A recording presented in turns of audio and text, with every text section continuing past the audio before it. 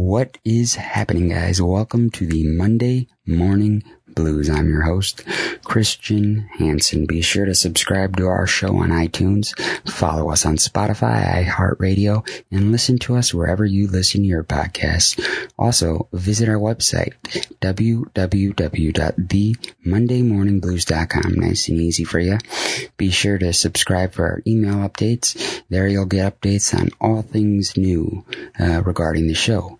New guests, new blogs that I put up, and new information on our blues review page. It's my own music charting thing that I do, where I put out music that I've been listening to lately, and I rank them based on what I think.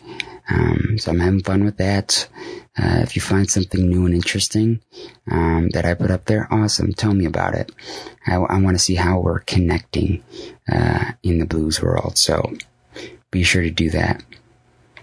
Anyways, today's guest is Corey Dennison. He's a friend and brother in the blues community, and I talked to Corey for about an hour, just about life in general. I felt this was the most humanized interview I've ever had in a while. I found out more about Corey, and I found out less about Corey, the guitar player, and that was the goal. So, hope you enjoy. Here's my interview with Corey Dennison.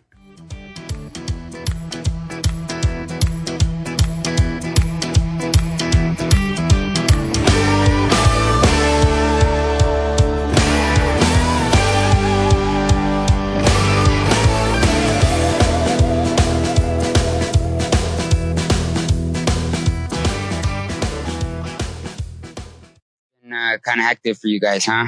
Once they shut the door on no shows, huh? Man, I've been on vacation for 2 weeks. It's been amazing.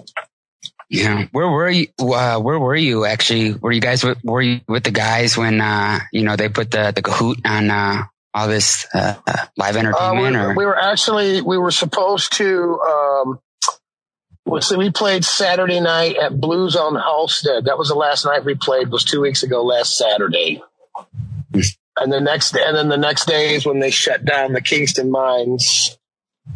And then from there we lost the Kingston Mines, and then Mom's Place, and then the House of Blues emailed me, and they canceled everything. And then the Delbert McClinton show was canceled, and then a couple of other shows was canceled. And that's when I was just like, well, I guess I'll go on vacation until this blows over. Yeah, talk about blows over. But I mean, for you guys specifically, I mean, you guys are pounding the pavement almost every night. It seems like Monday, Wednesday, Kingston. You're always playing Saturdays at Mom's. I mean, this has got to be going. You got to be going stir crazy, right? Yeah, at first I was, but then my girlfriend Joanna was like, you know what, babe, you work hard, you need a vacation. And I said, yeah, I'll take it as a vacation because I could still go to the gym and stuff, and I still, I got my kids and stuff, and I was playing with them, and I could still go to the gym and stuff. But then they shut the gyms down. So I started to get a little depressed. And so I started watching these new videos on YouTube about, home workouts. And me and my uncle are I transformed my mom's garage into like a prison yard gym. I made myself, I made myself like a dip bar and out of pipe. Wow. And then I made myself a squat rack out of pipe. And so now I'm working out in the garage and practicing guitar and just, hanging out with the kids. Yeah, do what you can with the time because you don't get much time off anyway. So I wish I had an elliptical because my main thing with the gym is because I like to run, Yeah. And I can't run anymore outside because of my knees. Yeah. So the elliptical makes it a little easier. But you know what? I got these, I'm up to about 1,000 push-ups a day. Holy cow. Yeah, I do. 1,000? I do 10 sets of 100. Holy cow, man. I can't even do 10. Jesus Lord. I mean, I can, but it just, I'm like, oh, because I don't work out. But that's my problem, I guess. Have you guys been working on, or not you guys, because y'all gotta, self-isolate, but have you guys been, are you specifically working on any new licks? Yeah, I'm working on like new songs and stuff. I got a couple new grooves that I've been working on, and writing some songs down here and there, and just piecing stuff together. And I got my little studio upstairs at my mom's, so I just go in there and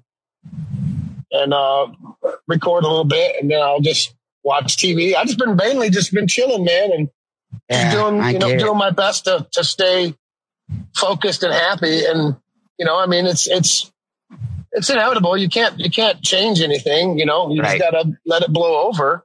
That's right. Yep. But that's why I started.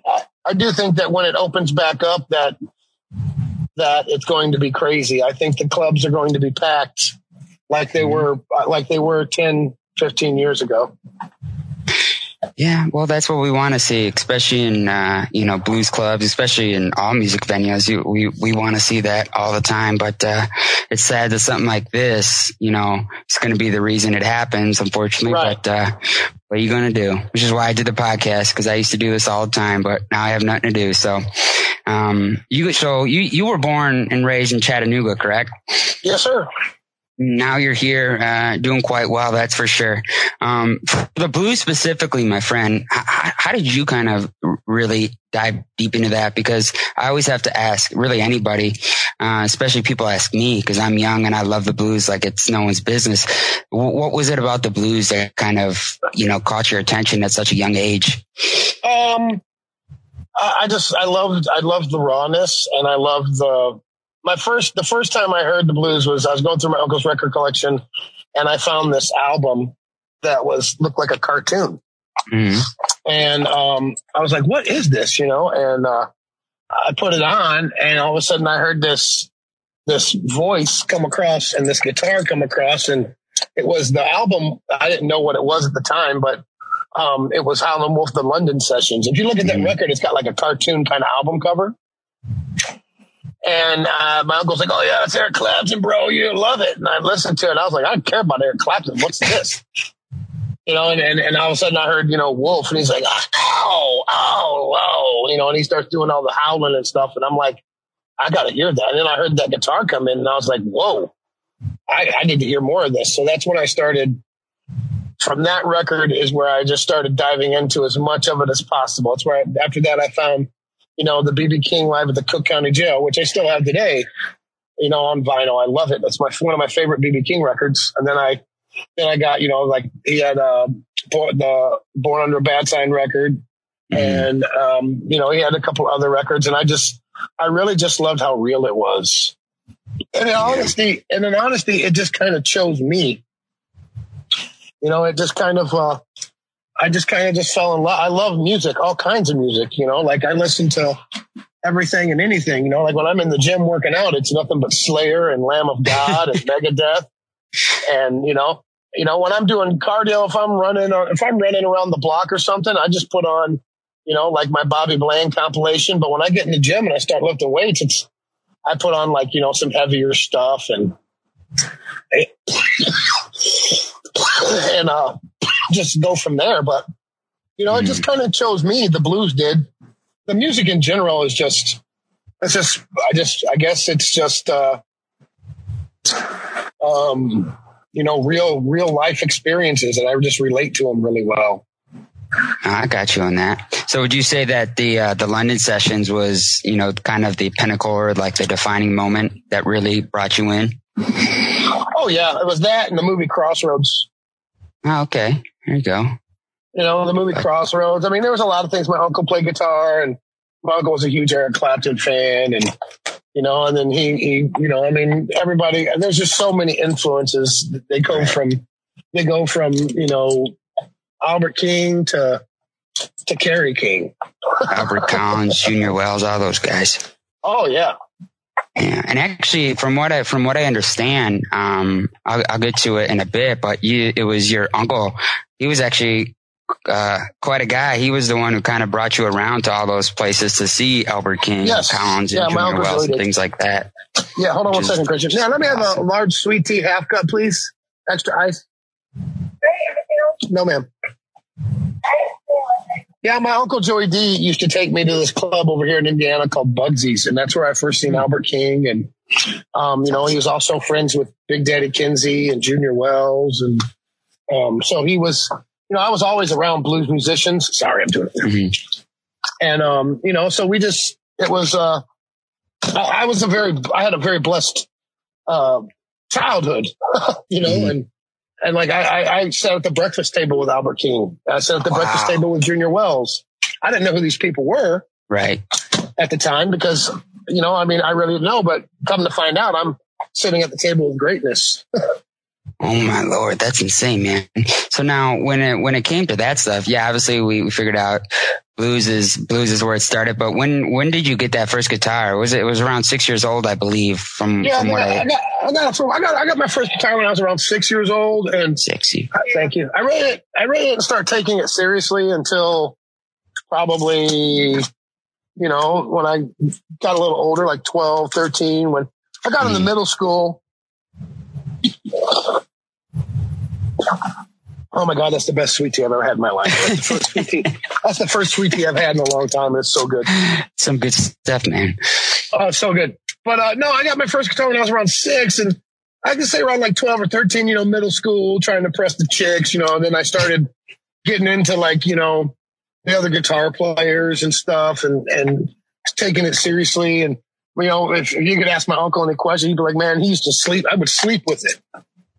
I would sleep with the guitar in the bed with me. I would sit he had a really long stairway going up to his apartment. So I would sit in there. I didn't have an amplifier. All I had was this guitar, and I had no amplifier, and I would put the headstock of the guitar on the wall, and it would amplify itself. And that's how I would practice. Wow. And that's almost like, wow. Yeah, like if you got a guitar and you stick it against you stick the headstock against the wall, and then like if you hit this, if you just grab the guitar and hit it, it's not amplified. But then if you put the headstock against the wall and hit the string, it kind of amplifies it a little bit. So that's what I would do. Interesting. Buddy Guy said a story about he kind of did something similar when he was younger. He would take the what you would call it, the screen, the little things off the screen for the screen doors to help keep the mosquitoes out. He would strip apart the screen on the screen door, and then he would use that, and he would pluck that, and that's how he figured it out when he was younger, which is wild, but I never knew that. It stuck against the wall. Mm-hmm. It gives us some kind of it does something. It's a physics thing, I guess. It works. It doesn't get super loud, but it's loud enough to where you can hear what you're doing. No, that's cool. So when you started playing live and everything like that, did you feel, because I know with me working at the Arcade, a lot of the artists come through, you have the opportunity to speak to, Kenny Wayne Shepherd, what he did when he first started playing the blues, he felt that maybe it was a lot easier going into a club at a young age playing the blues because the expectations for him, maybe, I don't know if it's for you as well. Did you feel where the expectations were a lot lower? Because what does this young kid coming into a club know about the blues and then to play it? Did you feel that for you being the same, the expectation low?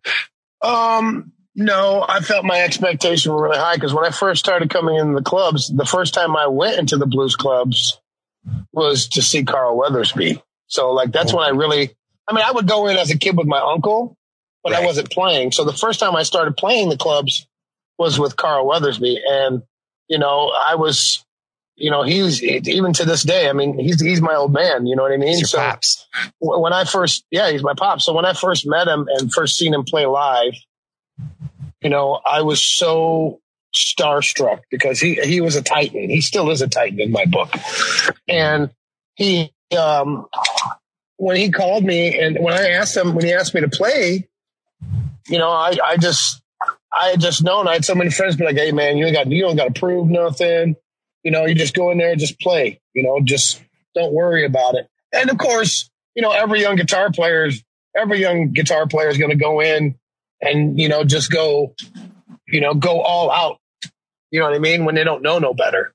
Mm-hmm. And, it took a while, but once I realized that, you take your time and you don't have to rush and you don't have to prove nothing to no one, then it starts making sense. And when you you play a couple notes and take a breath, it has more effect and has more power than if you played, a whole symphony classic guitar piece by yourself. You know what I mean?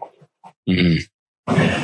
I mean, one note. I mean, everybody knows B.B. King can hit one note and it has more power than Yngwie Malmsteen's opus. You know what I'm saying? And that's a great piece of music. But I would rather hear. I can listen to it, but I would much rather hear B.B. King shake that one note. No, I'm right there with you. But no, it was actually kind of funny now that you mentioned Carl. That's where I was going to next to talk about you and him. But I still remember actually the first time I ran into you and the guys. It was Friday. I remember the day specifically. It was Friday. It was August 24th, 2018 at the House Pub. I literally just got off work and I'd never been in the House Pub in my entire life prior to this. And I was walking out of work and you hit one note. And I was like, I like that. So I went in there and ever since then, you guys got me hooked. And that was actually a special night because Carl, was playing there. He came in on his doing from what I remember. And Carl was there and you guys are playing. So it was like to have that moment, which was, that was pretty special. But, now you and, Carl, you started out playing with him and then you ended up going and doing your own band. How long did you actually end up playing with Carl? And what was that experience like? I played with Carl. I want to say, an easy, me and him, I'd say 15 years. Wow. My Lord. And, we went all over the world, a couple of times and we went as far as Africa, played for the president of Togo. And, even to this day, me and him, I talk every day with him. He calls and checks on Carlton because my son's name, I named my son after him, so he calls and checks on his grandkids. He calls and checks on the kids all the time. And, it's me and him, our relationship is stronger than ever. Yeah. And, he believes in me 100%, and I still believe in him 100%, like we just finished up working on before all this Corona stuff kicked off. We just, got the word that me and him, he was going to be on Blues Fest, and he had asked for my band to back him up on Blues Fest. So as far as I know, the Blues Festival is still going to happen, and we are still going to do that. So that's the only thing that's keeping me and the guys hopeful. We get to, come June, we get to just basically burn Chicago down, basically. For the second time, the second Chicago. For the second time. There you go. But that's incredible. Yeah, he's I remember you talking about that before. He is your pops. I still remember you would live stream sometimes at the House Pub with him. You'd Skype him or whatever, or video call him. But getting back on track with the whole music thing. Now, when you kind of, I wouldn't want to say depart because you never really departed his band. You always were with him regardless. Oh no, he fired me. He straight up fired me. Yeah. When you started to form the Corey Dennison band, how did those, all the pieces, in the band come to be, from Jerry, to Aaron, Nick, how'd that all come to fruition? All right. Well, see, so I was playing with Carl and then one night he called me and we went and I went to pick up my amplifier and he seen me at the Mines and we were talking and he's like, look, man, it's time for you to go. I can't teach you anything else anymore. And he knew that it was time for me to go to do my own thing. Mm-hmm. And I said, hey man, no matter what, I love you and I will always be there. All you have to do is call me. And he said, I know. Mm-hmm. And, I had met Jerry previously, a few years before that. Me and him were on the road. I was with Carl and he was with Nick Moss and we met each other in London, Ontario. And a couple weeks after that, he came into a jam session that I was doing over here in Indiana at Leroy's Hot Stuff in Porter. And I seen him play and I said, man, if you ever need anybody to play rhythm, man, here's my card. Give me a call. And then a couple weeks later, I got the telephone call and they asked me to open for Buddy in January. And I called Jerry and Jerry was like, let's do it. So there was Jerry. And now Joel came into play. There were two guys that used to come see me all the time. There was Joel, because he always played across the street at Blues on Halstead on Monday or Wednesdays. And then Rob Pacinko. And Rob Pacinko was the original drummer in the Corey Dennison band. And when we were playing, Eddie Shaw needed the drummer. And Eddie called me and asked me if he could steal my drummer. And I said, Uncle Wolf, you can do whatever you want. I said, man, you got seniority. And I said, man, just teach him. And he said, thank you. And so I told Rob, I said, man, you go on the road with Eddie Shaw. You can always come back here. This is more experience. And, Eddie needs somebody that's going to drive him hard. And I know you'll do a great job. So Rob went with Eddie Shaw, and Joel was playing with Pistol Pete at the time. And I hired Joel for a gig because Rob was out of town, and Joel went and played with me at Buddy Guy's. And I said, hey, you know what? Rob's playing with Eddie Shaw. Would you like to play drums with us? And he said he would love to. Now, Nick Skilnick, I've known Nick Skilnick since he started working at Legends, and he's always been a Carl Weathersby fan. And he was always a real big Corey Dennison fan. And I just was like, you know what? I can't. He's a great bass player. He really is a great bass player. He's a great bass player, a great guy. He's phenomenal. He's funny on the road. He's got a great sense of humor. So it was me, Rob, Nick, and Jerry did the first tour. And we went to Ohio. We did 6 gigs in 3 days. 4 days. I'm sorry. 6 gigs in 4 days. Yikes. And then, after that, we put out the record, we toured and stuff. We put out the live record, and then we got signed to Delmark, and then we put out the 2 Corey Dennison band records. And then Nick wanted to focus on his career as a concierge and in hospitality. And so he left the band, and it was really ironic because I had just watched Metallica's Some Kind of Monster documentary. And I was like, man, I'm doing the same thing that these guys are doing. Hold on, this is messed up. So Joel had a friend in Boston, which was Aaron. And we started talking with Aaron, and we sent Aaron some tapes.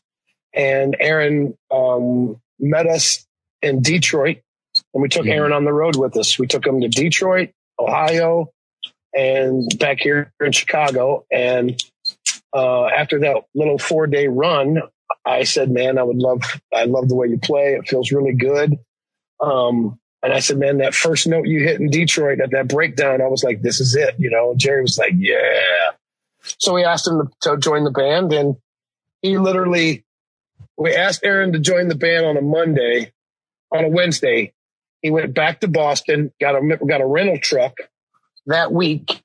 And that weekend, he packed up his wife, or then he went to Turkey and got married to his wife, Dee, who was an amazing woman.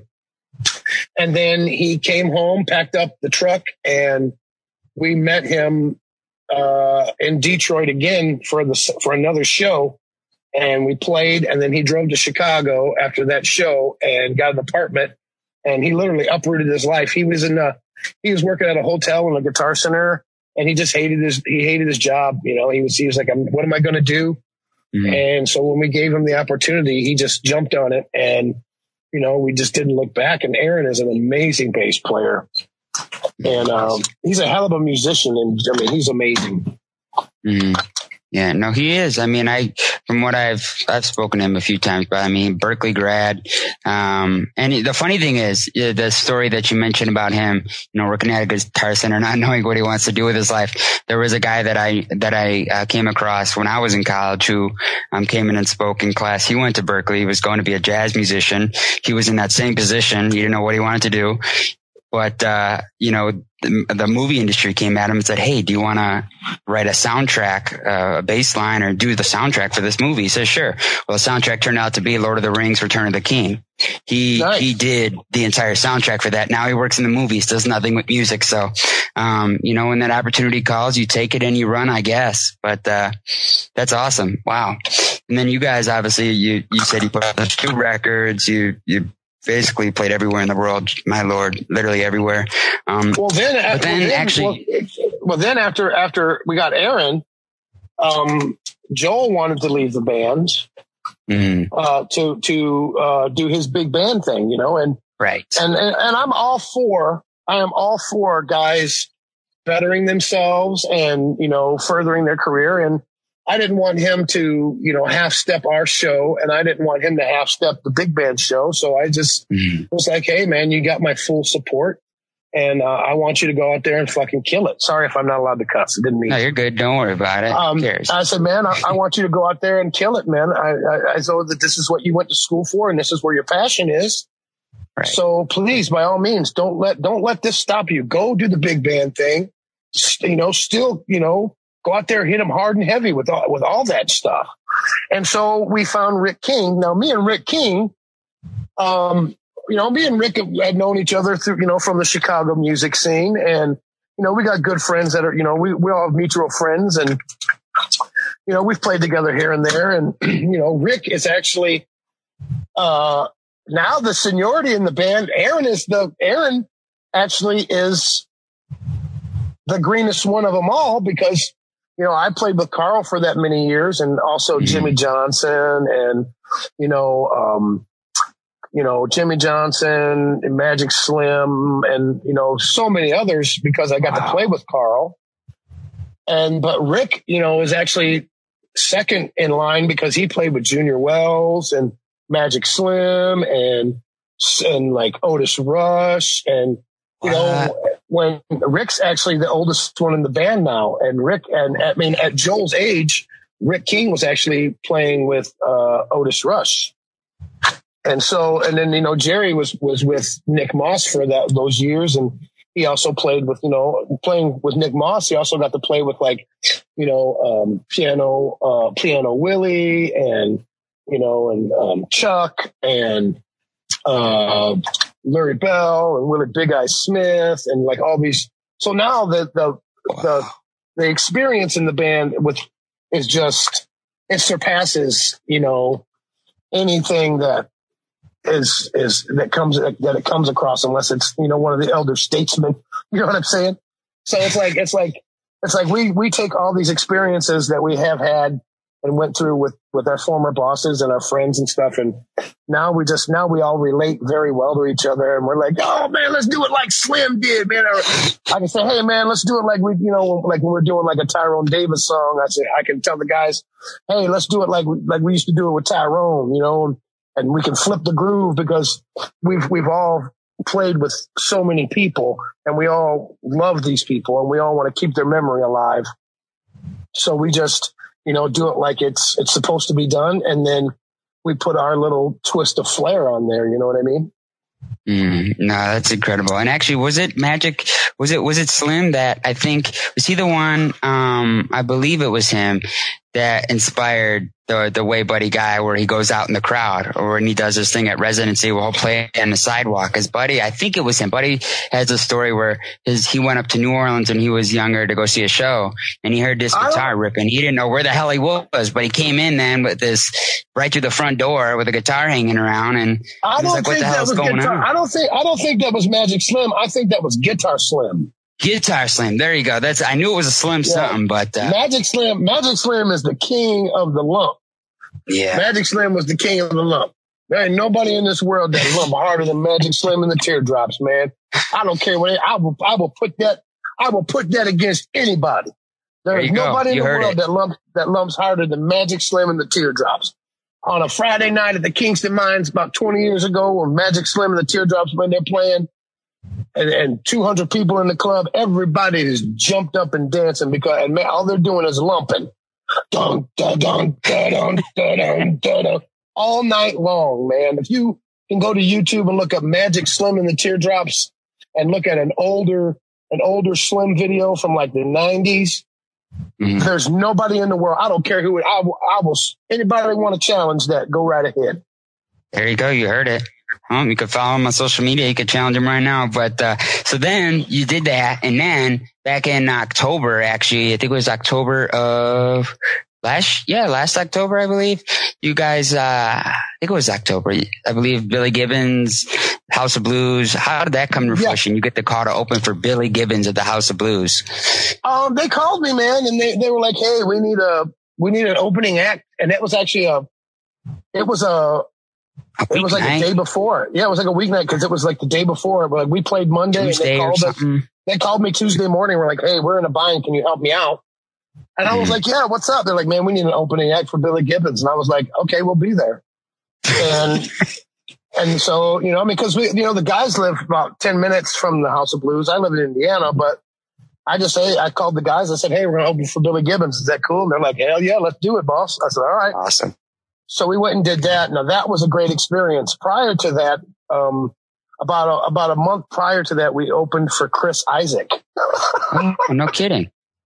Which was just as cool, if not cooler, because I got to really talk to those guys and like I didn't realize that the same guys that played that Chris Isaak song, what is it, Wicked Game?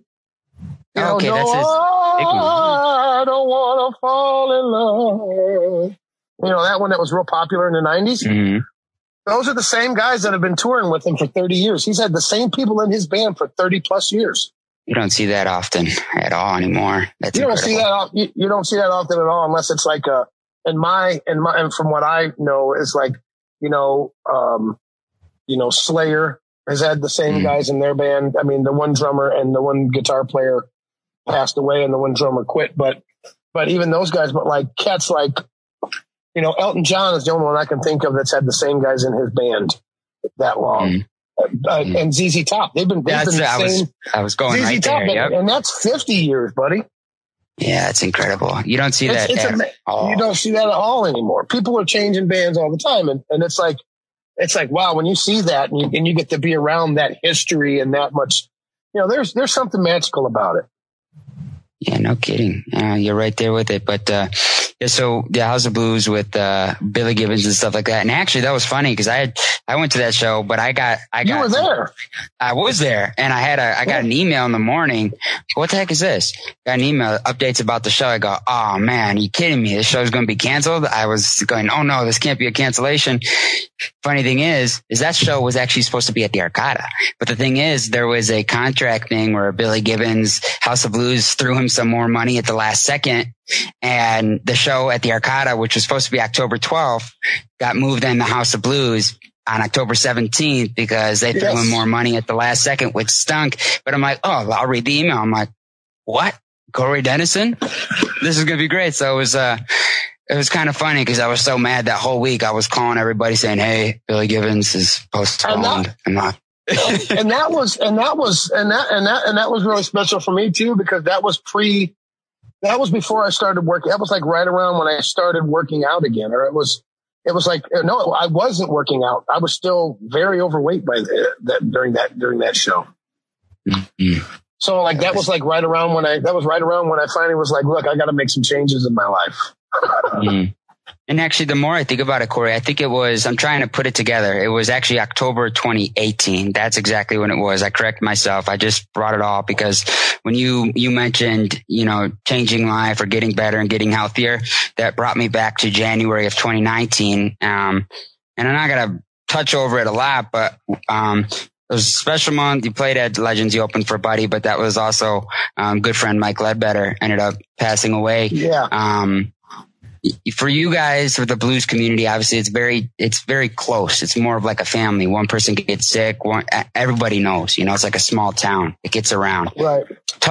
Impact. I think you guys are playing, at Kingston Mines the night you guys found out. Is that correct? It was the night he passed away. Yeah. We were playing at the Kingston Mines and we had just got off the stage, and I'll never forget it. I was standing outside. I was smoking a cigarette and I was kind of pissed off at the world at the time. And, of course, I was going through a real bad breakup, and, my life was a wreck. And, Jerry came outside and he was like, Mike Ledbetter just passed away. And I said, what? And he said, Mike Ledbetter just passed away. And his eyes were welling up, and I just walked up to him and I just gave him a hug, and I just told him, he goes, man, I fucking love you. Do you know that? I love you. And I was like, I know, man.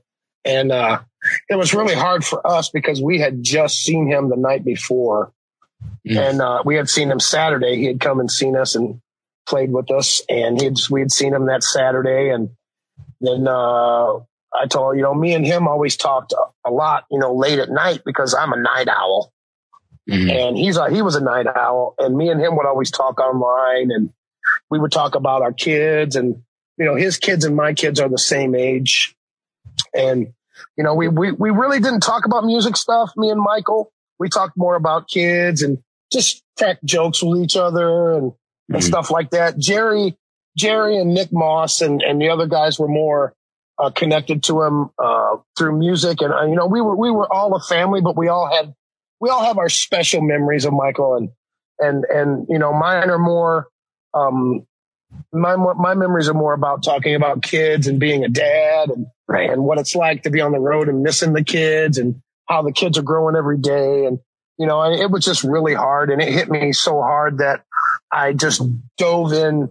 I quit practicing music and I started practicing on health, and I started working out 7 days a week, running 9 miles a day, changing my eating habits. I quit drinking. The only thing I can't quit is smoking. It's so hard, but people ask me all the time, they're like, Corey, you can make all these changes in your life, whether it be smoking cigarettes or whether it be,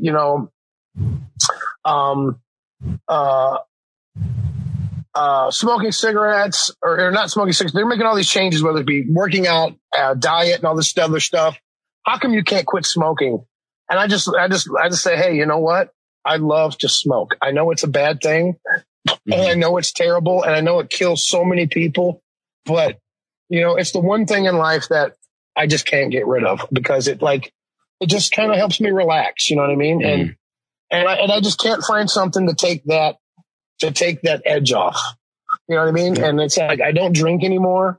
I don't eat fast food anymore. I don't, I watch what I eat.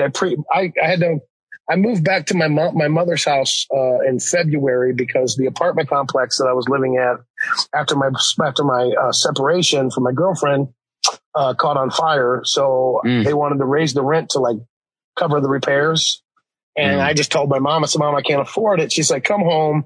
You and your girlfriend can move here. I don't want to, my mom's a foster mom and she didn't want to take on any more kids. And I said, okay.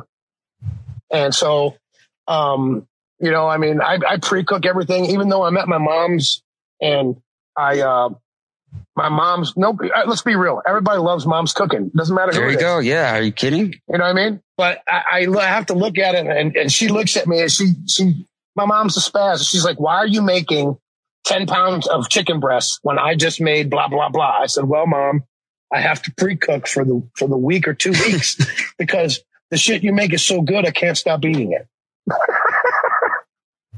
So, it's really hard, to do the things you really love and do them without excess. So if I keep the smoking, I just keep on smoking, and that'll be the only bad thing that I do. And I'll be okay with that.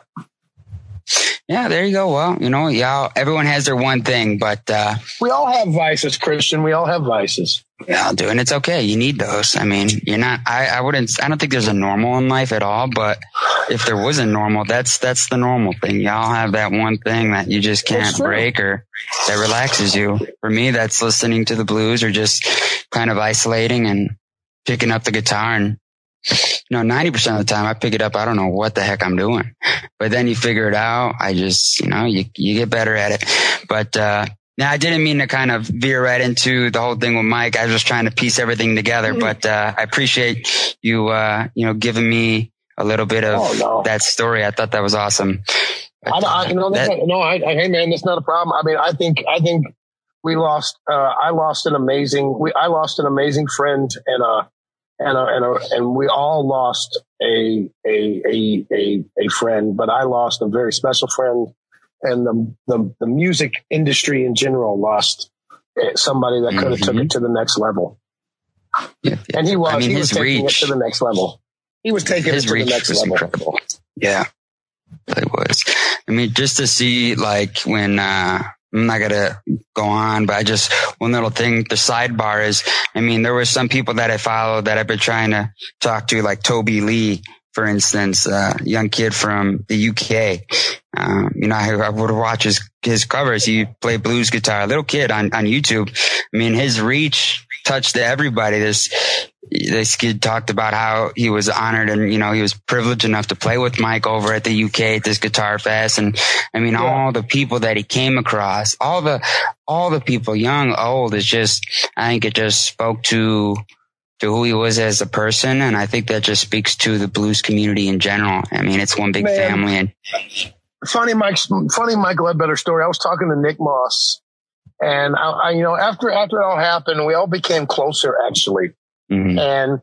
And I called Nick Moss to see how he was doing, check on him and the kids and everything. And we were talking, and he was telling me a story about Mike Ledbetter. They were out somewhere, and it's somewhere where like Mike had only been one time.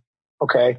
And with Nick, it was only one time. And when they got there, they went back to this place to play, and Nick's looking around. They get there and they do everything, and they get there and Nick's looking around for Mike or whatever. And Mike's over there high-fiving and talking to these people and all this other stuff. And he's like, dude, what are you doing? He's like, oh, I'm just saying hi to these people, blah, blah, blah, blah.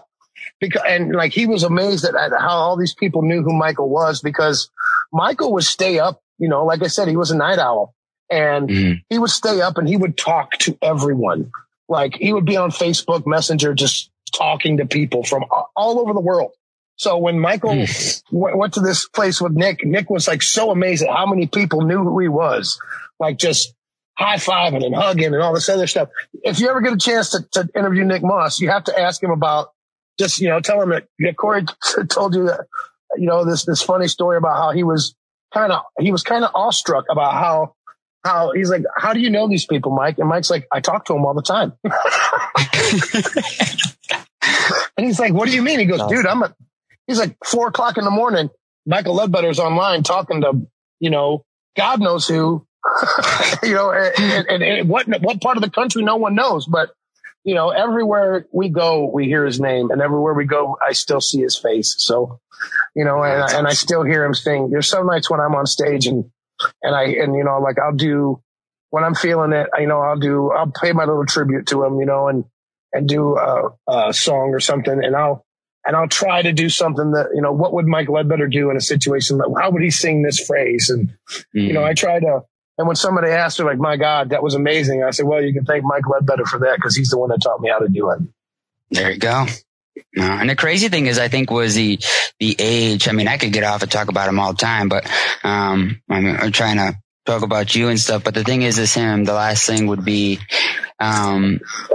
from what I think Kate said, she told me at Legends that in 2019, I ran into her there. He picked up a guitar really late in life too. Like, yeah, he did. 20s. And I mean, it's just, he just blew up. It was really incredible, but, he was special for sure. Wow.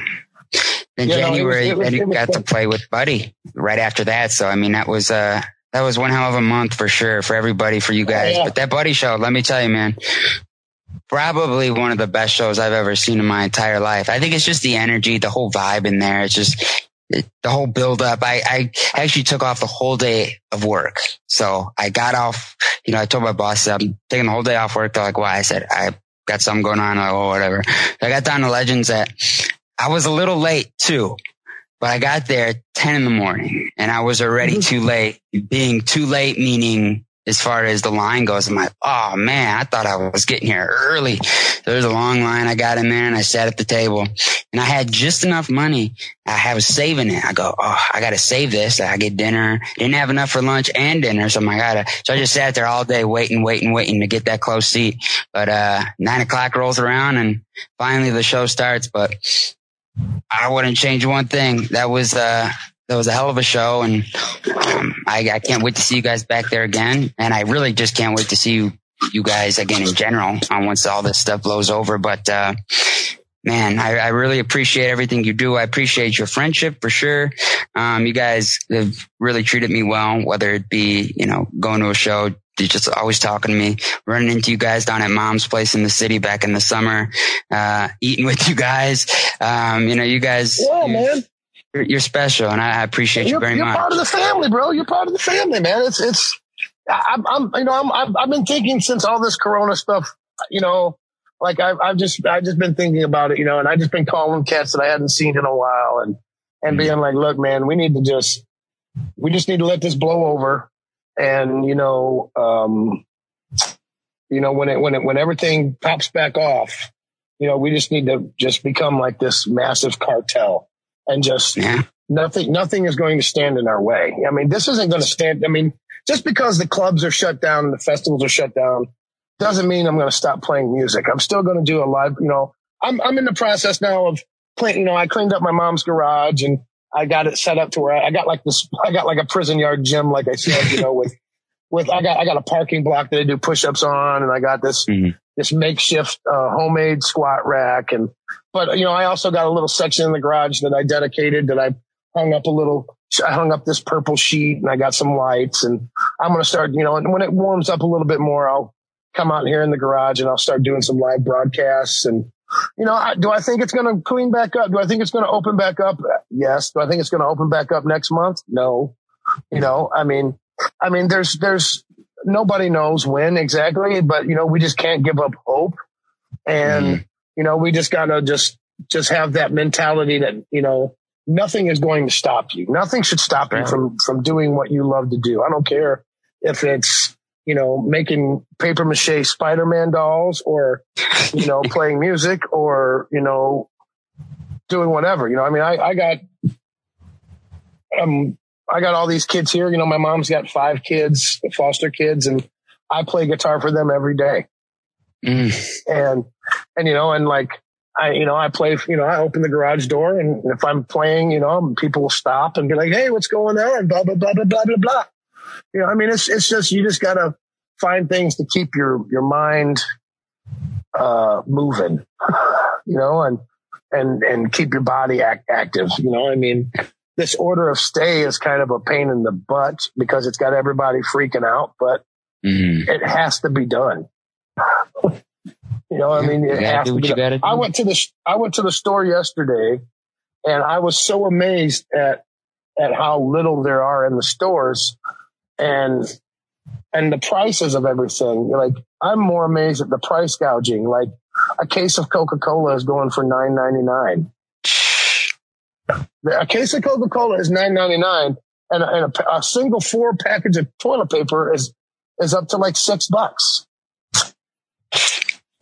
And I'm like, are you serious? But there's a 70-inch TV. There's a 70-inch TV on the other side of the store for $2.99. You know what I mean? Nobody's buying electronics, so the prices are coming down.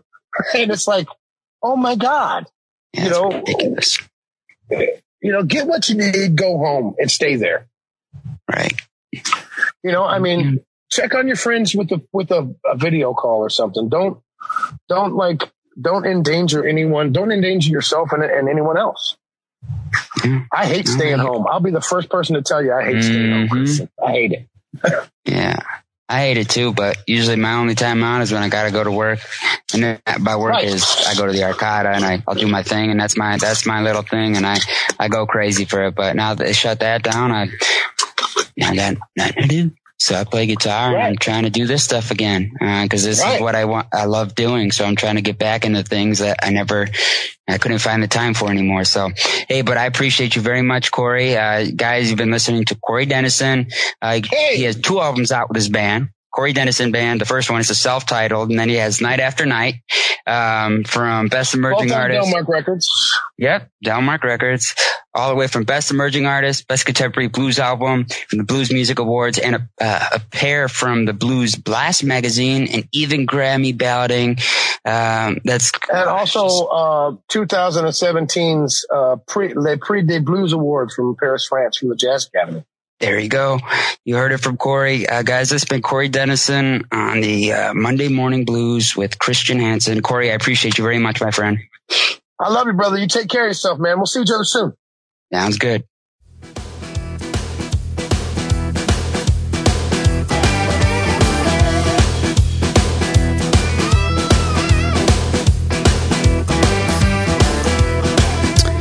Well, thanks for tuning in. That was my interview with Corey Dennison.